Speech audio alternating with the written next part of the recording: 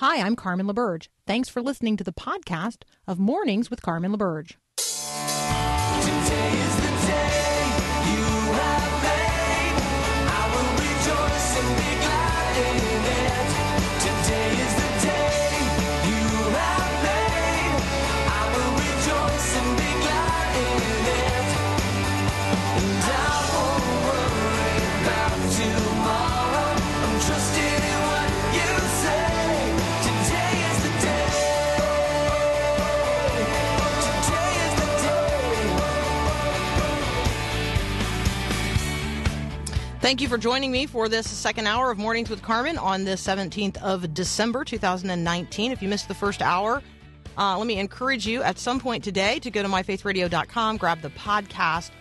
You're going to want to hear, well, in particular, my conversation with Kelly Minter. I just want to say I want a place at her table, and I would like for her to have a place at my table. And anytime that I think that a conversation results in the desire to actually like meet in real life and do the hard work of making that happen, you know, we ought to take note of that. And so as we end this year, as we enter into the last few weeks of this year, maybe one thing for each of us to consider is who has God brought across my path this year?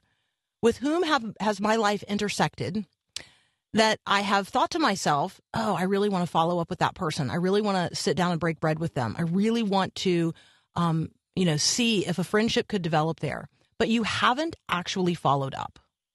I have like a running list related to this in my own life. And so let me encourage you, find a little time, find even a moment to reach out to that person and say, hey, one of the gifts of 2019 was meeting you, was intersecting with you. One of the things that I am grateful for to the Lord in 2019 is that I met you. I can say that about each and every one of you. I can say that about you. In 2019, I am grateful that our paths have crossed. I am grateful for the opportunity to join you today and each and every weekday morning and to talk about the things of the faith and bring the things of the faith to bear on the things of life. Like that's what we're doing. We're hoping that every single day we are applying the mind of Christ to the matters of the day in order that each one of us can walk our faith out into the world that God so loves, and we could do so in ways that honor Jesus. And I know in the midst of all of that, the waves continue to come. I get that. They come in my life as well. Not every path is straight. Not every path is smooth. In fact, in my experience, none of them are. And so even though we walk in the narrow way of Christ and we walk yoked to him and he makes the yoke easy and the burden light, it sure is a whole lot more fun when we also walk together in community with others who are yoked to Christ. And together we share the mutual burdens of life. And so I just count it a tremendous blessing of 2019, a blessing of God that I've met you. I hope you consider it a blessing that you've met me. That is precious. It's precious the way God brings us into relationship with one another so that together we can acknowledge some of the difficulties, the reality of the pain, the challenges we face, and then we can do so together by faith. And we can say we're going to walk by faith and not by sight, and we're going to do so together in community with one another. One of my friends in the faith with whom I am walking is Justin Giboney. He works with an organization called the AND Campaign. Justin is an attorney. He's also what I would describe very positively. I'm going to use these terms in ways that I hope you only hear as positive. Social justice activist or organizer or mobilizer. I mean, Justin is really seeking to preach. He's not, he might resist that term, but he preaches. If you've ever heard him speak, his rhetoric is preacher rhetoric. He really seeks to move not only the heart, but the feet and the hands. And so mobilizing the people of God for all of the good work that we can do in community together, particularly in the political realm. That is really, Justin's passion point. He is also a student studying at RTS in Atlanta, Reformed Theological Seminary. And so we just really appreciate that at the end of this semester, he's coming to join us again today. So up next, Justin Giboney from the AND Campaign.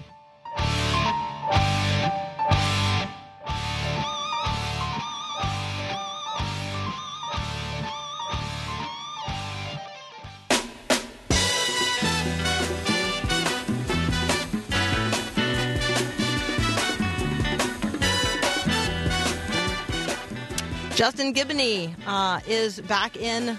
Technically, he's probably in his own house, but he's back in the house. He's back here in what we consider sort of the virtual studio. Justin, welcome back.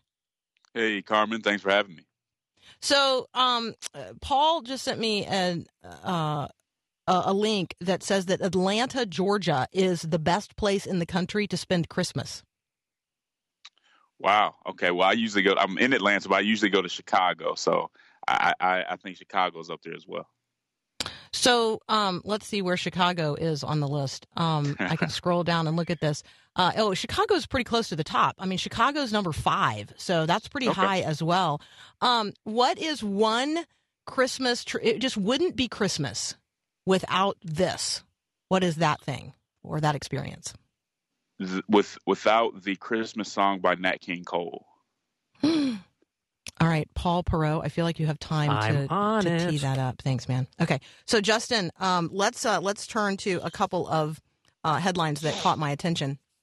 One is this appeal. It's at time.com. It's this appeal that people should stop being offended. That it's time that we stop being offended. And as I read this, I thought to myself, I wanted to hear your response and your reaction, because I think there are legitimate times to be offended. And so I don't want to totally give up righteous offense. And yet I understand the point of the author as well. So I'd just like for you to talk around in this subject matter area. Are there times when offense is still appropriate? And then are there places and spaces where it's gone too far? Yes and yes. One thing that I think is good about what's going on today in some spaces is that we are more conscious of offense. We are more conscious of the way that words can be painful, the way that words have been used, especially in the history of America, to dehumanize, to make people, to exclude, and so on. And so there's more of a consciousness around that than there has been in the past. And I think that's positive. And being offended, being righteously indignant about certain things is absolutely a positive and necessary. However, I think in our brokenness, humans tend usually not to correct something, but to overcorrect. And so now you do see in some spaces almost a search for offense, almost looking for ways to say, regardless of the spirit of how someone comes at you, if they don't say something perfect, they don't say it in the perfect way or ask the perfect question, then I'm offended. And I think that does go a little too far at times, because offense, is not all that useful if it comes from a hypersensitivity. We've gotten to a place where there's a lack of even resilience. There's a lack of ability to have thick skin, and thick skin is still important. And I use this example often. Some may be sick of it, but I think the civil rights movement is an example of that. While they certainly called out things that were offensive, there was still a resilience. There was still a thick skin that allowed them to endure what inevitably is going to come at you, because everybody's not going to like you. Everybody's not going to talk in a way that is going to make you feel good. But you have to carry on, and you can't let everything get to you, or else it'll really paralyze you. And I think we do get to the point of paralysis. We miss opportunities to see people's good intentions, to see the spirit of what they're trying to do when we focus on some of these smaller offenses. It's also been my experience, Justin, even just in the development over time of let's say our friendship. I feel confident that very early on there were things about the way that I addressed subjects that I did not yet know were causing offense. And so I have grown and I have learned over time, but you were patient and you maybe let some things go early on because you saw a desire. I wanted to know more. I wanted to be a better listener. I wanted to understand. And sometimes I need to offer some mercy and some grace if there's really a person who does desire to develop in terms of their sensitivity to the concerns and issues that are different in each and every one of our lives. Absolutely. I mean, grace is the grace requirement is for everybody. It's not just for people in majority culture or either way. It is for everybody, and it's something that we all have to be paying attention to. Because I think when we get into the category of kind of being hypersensitive or feeling like we have to react to every word that isn't said perfectly, there's a pride in that. There can even be kind of a narcissism in that, where it all becomes about us instead of reaching some kind of common understanding and some common good. And so, yes, grace, I think, at every step, especially for the Christian, on both sides of any conversation, there has to be a level of grace and kind of to see past some of the mistakes that people might make. And not to be legalistic about it either, right? I mean, we can be legalistic about how we expect people to approach us. People ask a question about us really with good intentions, and we get upset to where we can't even have a conversation because they didn't say it right. I don't think that's helpful. All right, you guys can connect with Justin at andcampaign.org. All of the social links are there as well. He and I are going to continue this conversation in just a moment. We're going to talk about assumptions and political assumptions, but also just assumptions that we as Christians need to be making, and those assumptions we need to be avoiding. So that conversation is up next here on Mornings with Carmen.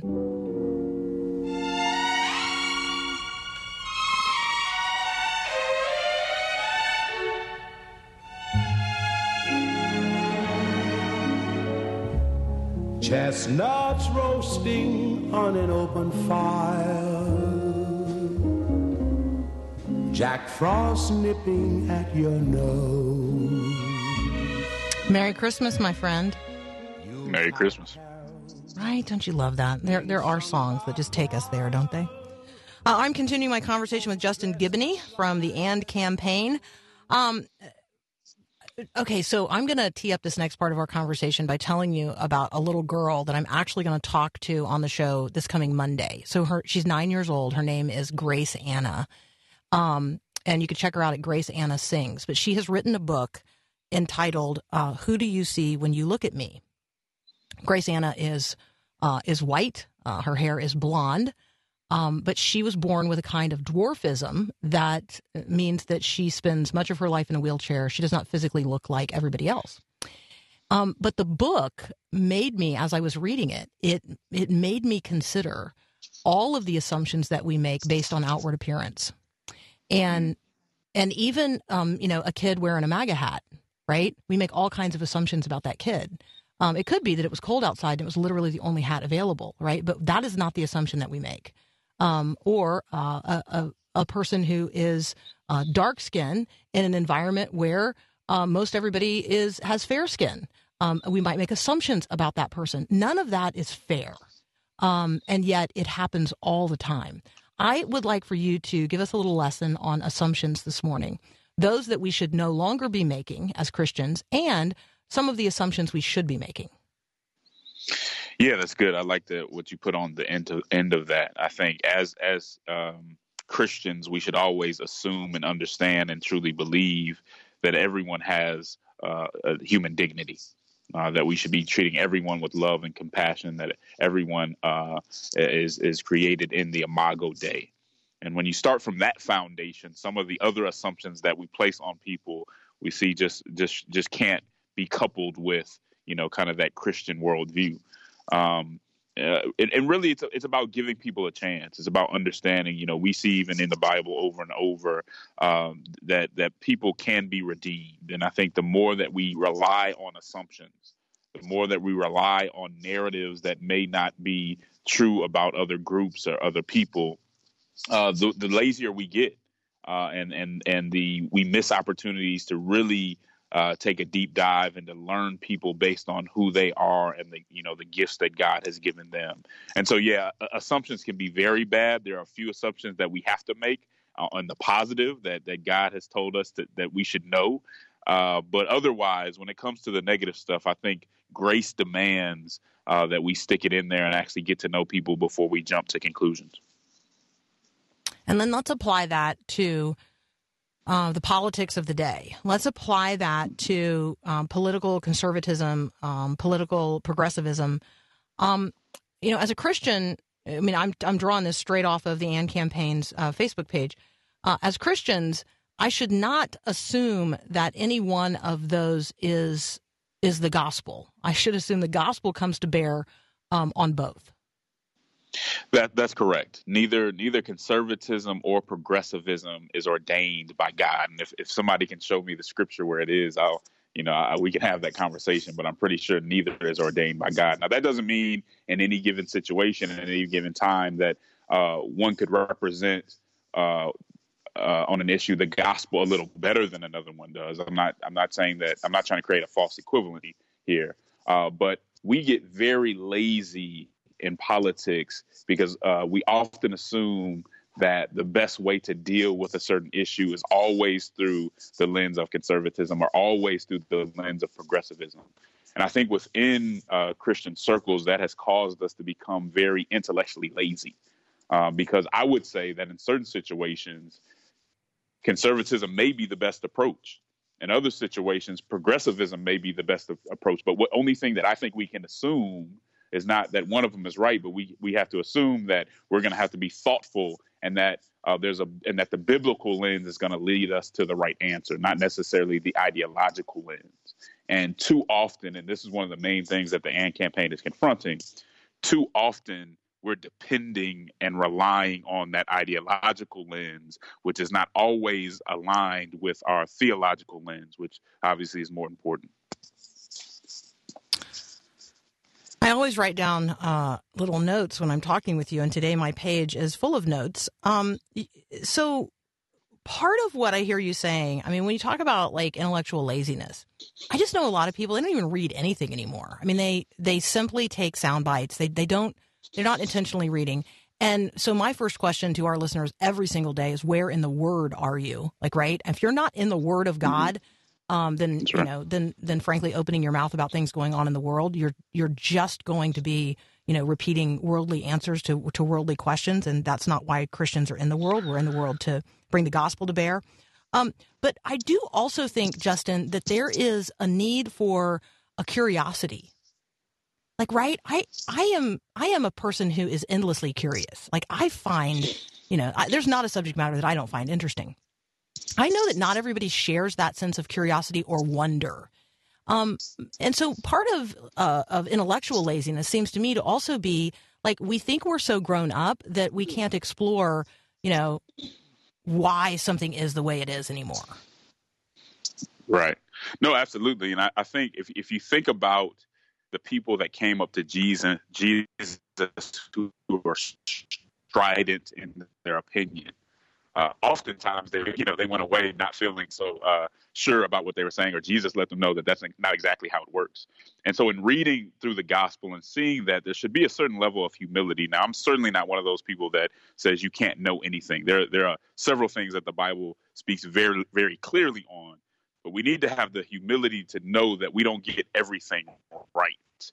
And that if we hear other people out, even if we don't completely agree with them, there may be nuances that actually add to our understanding and perspective. So, we always have to be open to hear those conversations. And if you're completely leaning on what's conservative, a lot of people, once something is said, all they need to know is who said it, right? Did the Republicans say it or the Democrats say it? And that I'm going to base my judgment off that. Again, that's lazy. And I think it can take you away from being a faithful Christian, depending on what the issue is, because I know Christians that have fallen away from doctrine because the side that they agree with, has taken a certain standpoint, and they've gone along with that without being thoughtful about how a Christian should approach the issue. I just so appreciate your viewpoint and your willingness to share it and your willingness to continue the conversation. So Merry Christmas, Happy New Year. What a great opportunity for you and your family. Bigger this year by one. That's just so fun. So have a wonderful Merry Christmas. Thanks again, Justin. Merry Christmas, Carmen. Thanks for having me. Absolutely. That's Justin Gibney from the AND campaign. You can check out what they are doing online at andcampaign.org. We'll be right back. Long lay the world in sin and error. So the Gospel Coalition is a ministry and a website, I would describe it that way, where lots of can I say this? Smarty pants Christians gather together for robust conversation and sometimes, a pretty good sparring of ideas. Colin Hansen serves as the editorial director for the Gospel Coalition. He's the author of several books, and he's going to join us in just a moment. And we're going to talk about some of the big theological news stories of 2019. So up next, Colin Hansen from the Gospel Coalition. Have you noticed? We say you're valuable if you're pretty. We say you're valuable if you produce, if you can slam dunk a basketball or snag a pop fly. Appearance and performance. Pretty tough system, isn't it? This is Max Lucado. Where does that leave the ugly or uneducated, the aged or the disabled, the unborn child? Please understand, this is man's system. It's not God's. If there was anything Jesus wanted everyone to understand, it was this: a person is worth something simply because he is a person. That's why Jesus treated people like he did. Jesus' love doesn't depend on what we do for him. Your value is inborn, period. I know I don't deserve a love like that. None of us do. When you get right down to it, any contribution we make is pretty puny. No wonder they call him the Savior. This is Max Lucado.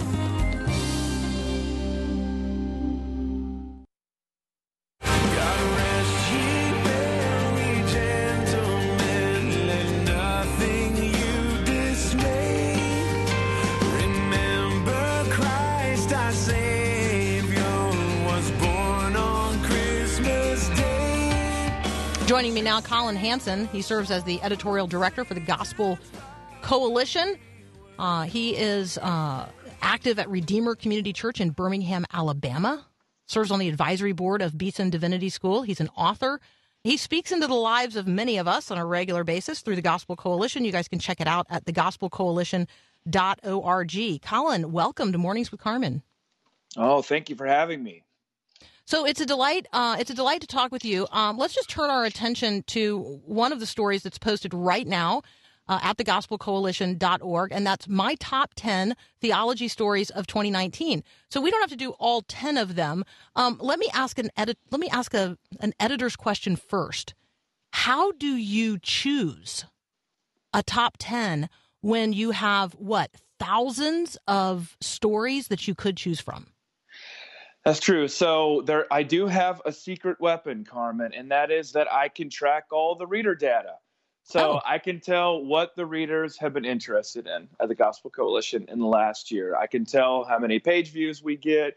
I can just tell how viral a story is going to get. So I do have a few advantages related to that ability to be able to track through our analytics there. And that helps just to be able to, sometimes something that I think is going to be really important doesn't quite register with people in the same way. But then other times there's just a story that grips people in like the Botham Jean murder trial, that case this year with the hug from the brother afterward. That's such a good example of an article where it was so obvious that people were fascinated with the original incident, but beyond there for weeks on end afterward, they were debating the theological implications of what had happened, the nature of forgiveness, and a biblical understanding of forgiveness. And that's one reason why that story ranked so highly in my end of the year list.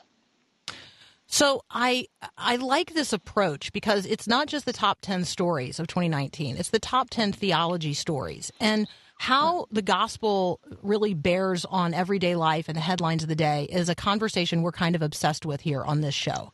We want to apprehend the mind of Christ or the matters of the day so we can, be out there in the conversations that are in the culture and participate in ways that honor Jesus. Like that's what we're trying to cultivate here on this program. And so that's really what you're talking about. You're talking about theology stories. When you use the term theology, what do you mean? Well, everybody's a theologian at some level because we all form some way or another ideas about God, our beliefs about God, which of course is exactly what that means right there. Theology words, God words right there. So a lot of people think that theology, I think that's a confusing aspect of calling it theology stories, is that people think, oh, that must be about something that happens in academic journals, or that must be something that happens in seminaries. It must not be relevant to my life. But all of us make theological decisions on a regular basis because what we believe about God, as Tozer said, is the most important thing about us. And that's what you find in all of these different articles. I mean, I really try to emphasize that. Something I'm sure you guys have talked a lot about on the show, the Chick-fil-A decision there. Okay, well, there's it's a big story. It's an important story. I look at the theological implications of that, and I say, what are a Christian company's obligations? Like, what does it mean for a company, theologically speaking, that sells fast food chicken sandwiches to be a Christian organization? I'm trying to get at the questions underneath all the questions that we're debating, because I think a lot of the times we should be having the theological conversation when in fact we're having something more akin to a kind of political conversation, or maybe even a sort of tribal us versus them conversation, rather than about those bigger implications. I love the question of whether or not there's a Christian chicken. And we joke about it all the time, but it's just fascinating to ask, what does that mean? Or I might say, what does that mean to you? You know, when you responded to that, and a lot of people were, I think for understandable reasons, upset. I just want to know, what does this fast food company mean to you theologically? How's that related? And then, of course, there's another broader theological implication, which is, what does it mean to represent biblical theology when it comes to sexuality within the marketplace today, within our workspaces? What Chick-fil-A faced is something that Christians in today's workplace face on a daily basis of how and whether they'll be able to stand for what the Bible says about God and what the Bible says about our sexuality. All right, let's move through some of these. Number 10 on the list: prosperity preacher takes job in Trump administration. Right. So you've got Paula White earlier this year, who had been very close to President Trump for a number of years, one of his top spiritual advisors, if not one of his top political advisors. And so she formally this year took a job within the Trump administration. Many people may have seen recently a large gathering of Christian leaders that was organized by Paula White there. A lot of people may not know her history as a prosperity preacher and as a pastor. That's sort of the controversial angle there. But I think the reason why it ranks here as a theology story is the support of a number of Southern Baptist preachers for her writing. Now, why is that significant? Because Southern Baptists historically have been very hostile toward prosperity theology, toward health and wealth theology, toward the idea that if we only have enough faith, it changes the mind of God, and God's mind is inclined to be able to give us health and wealth in this world. So that was the theological element, is all of a sudden, because of their ties together within the Trump administration and support for him, Robert Jeffress from First Baptist Dallas and a number of other Southern Baptist pastors came together to support her. You can see some of those theological barriers falling because of their alliances through politics. All right, I'll admit to you, there are some stories that are not on this list that kind of surprised me, because they are stories that I felt like had real legs in terms of the conversations that I was hearing. But let's move to, so we talked about Chick-fil-A. We got Hong Kong fights for freedom. We've actually talked about that a lot here on air. Here's one we did not talk a lot about, and it's number 7 on your list. Notre Dame Cathedral unites believers and unbelievers, Catholics and Protestants. Okay, we have to take a quick break, Colin. But when we come back, let's pick up there with the Notre Dame Cathedral fire story. And then we're going to move on to the rest of the list. I'm talking with Colin Hansen from the Gospel Coalition. You guys can check out the list at thegospelcoalition.org. We'll be right back.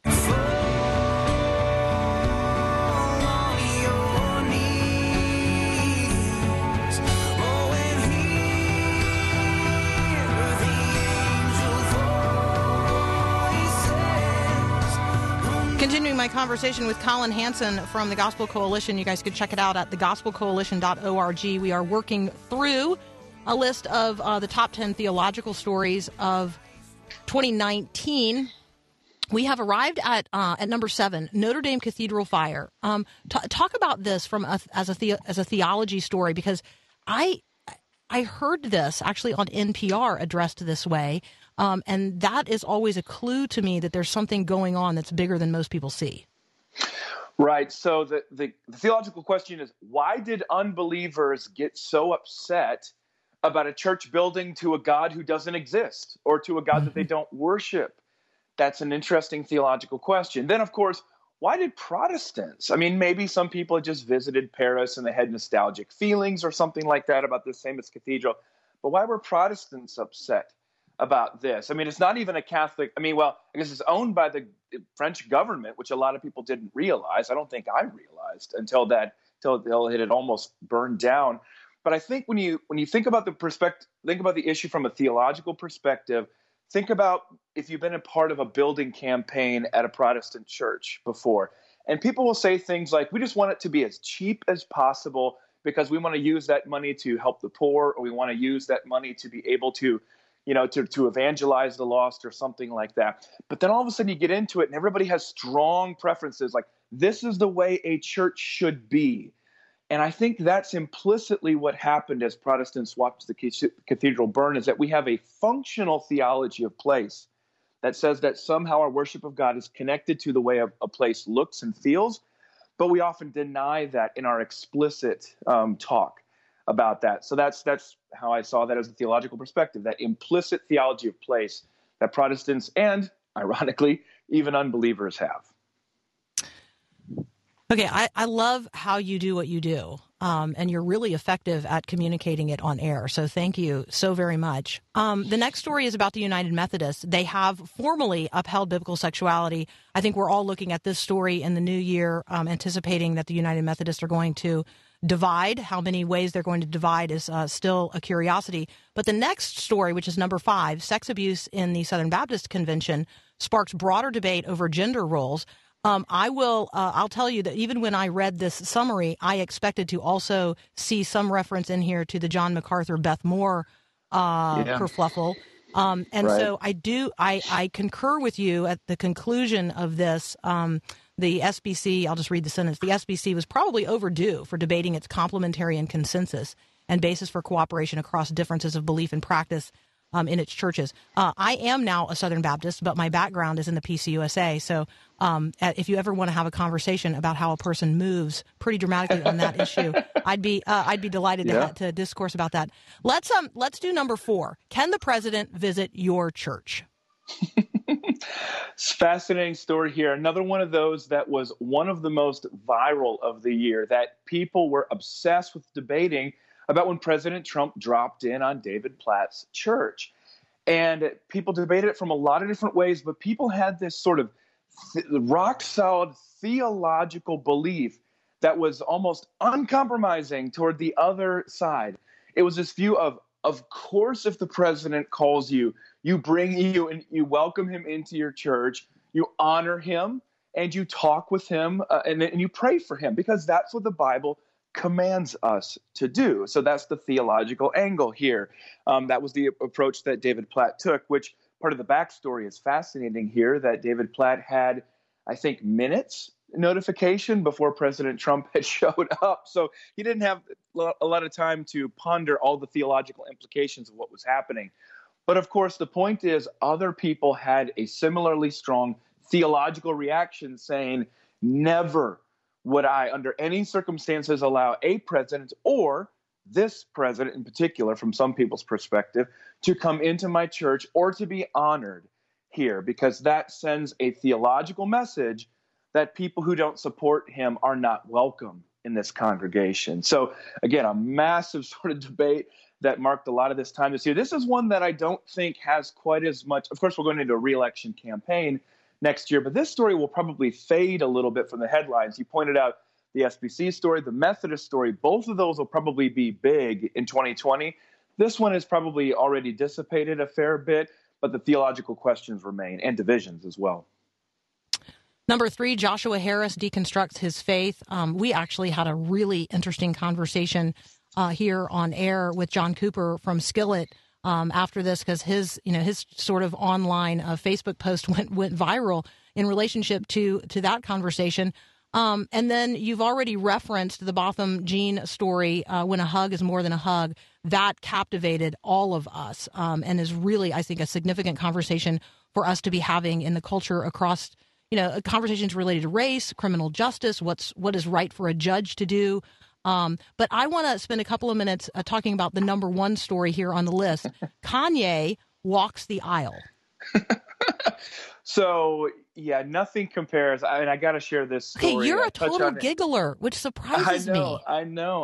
Like, you are a surprise and a delight. I love it. This is fun. I mean, this is what I get to do for a living. It's fun to be doing this. I've been doing this for years. I've been doing this top theology stories list for more than a decade. But Kanye's story is just is another one of those that's going to go into 2020. It's just fascinating. This is what was funny. I was with all of the Gospel Coalition's editors in Nashville, Tennessee, and we were having a retreat, and I'd stepped away from the table, and I was checking the Gospel Coalition's Facebook page, and I was looking at the comments, and somebody says in there, Kanye has just enrolled as a student at the Master's Seminary in California. And I came back to the table, and I said, you guys wouldn't believe this. We see a lot of funny stuff in our comment sections, but this is the weirdest thing we have ever had in there. And several people around the table said, no, I've basically heard something similar to that. And we're like, what is going on here? We hadn't had Kim Kardashian West yet confirm that he had been born again. Of course, Kanye's not really enrolled in Master's Seminary, but of course, he's been mentored by a Master's Seminary graduate, who has been preaching at a lot of his Sunday services. But what we have here as a theology story is that in this sort of tribalistic environment that we have, where everybody is coming from their different theological perspective, and they're really sort of hashing everything out together in the marketplace of ideas on social media, everybody wants to be able to claim somebody for themselves. So is Kanye going to be this sort of reformed and complementarian believer who's been affected by the Master's Seminary and been mentored by them? Or he's been hanging out with Joel Osteen. I think I saw something coming up as well that he's going to be working on with Joel Osteen. So is he going to become more of a prosperity preacher? Of course, he's one of the most famous African Americans in the world. Is he going to take up the causes of racial injustice? Is he going to be woke enough for people? So basically, my conclusion looking back on this story is, praise God that neither I nor you nor probably listeners ever had to work out our theology under this same kind of spotlight. Absolutely. I mean, that is so difficult to do. And I just wonder if we might pray for this brother and maybe reserve some judgment there and trust God and trust people close to him to be able to disciple him in some positive ways. But yeah, that was ironically the number one theology story of the year from my judgment. Just only blame me for that list. Well, I love it. I appreciate it. I also like the editor's choice, which is the best of 2019. Yeah. People should check that out as well at thegospelcoalition.org. Colin Hansen, you're a surprise and a delight. Thank you so much for joining us today. Oh, thanks for having me. Really appreciate it, Carmen. Absolutely. Merry Christmas. Merry Christmas. We'll be right back.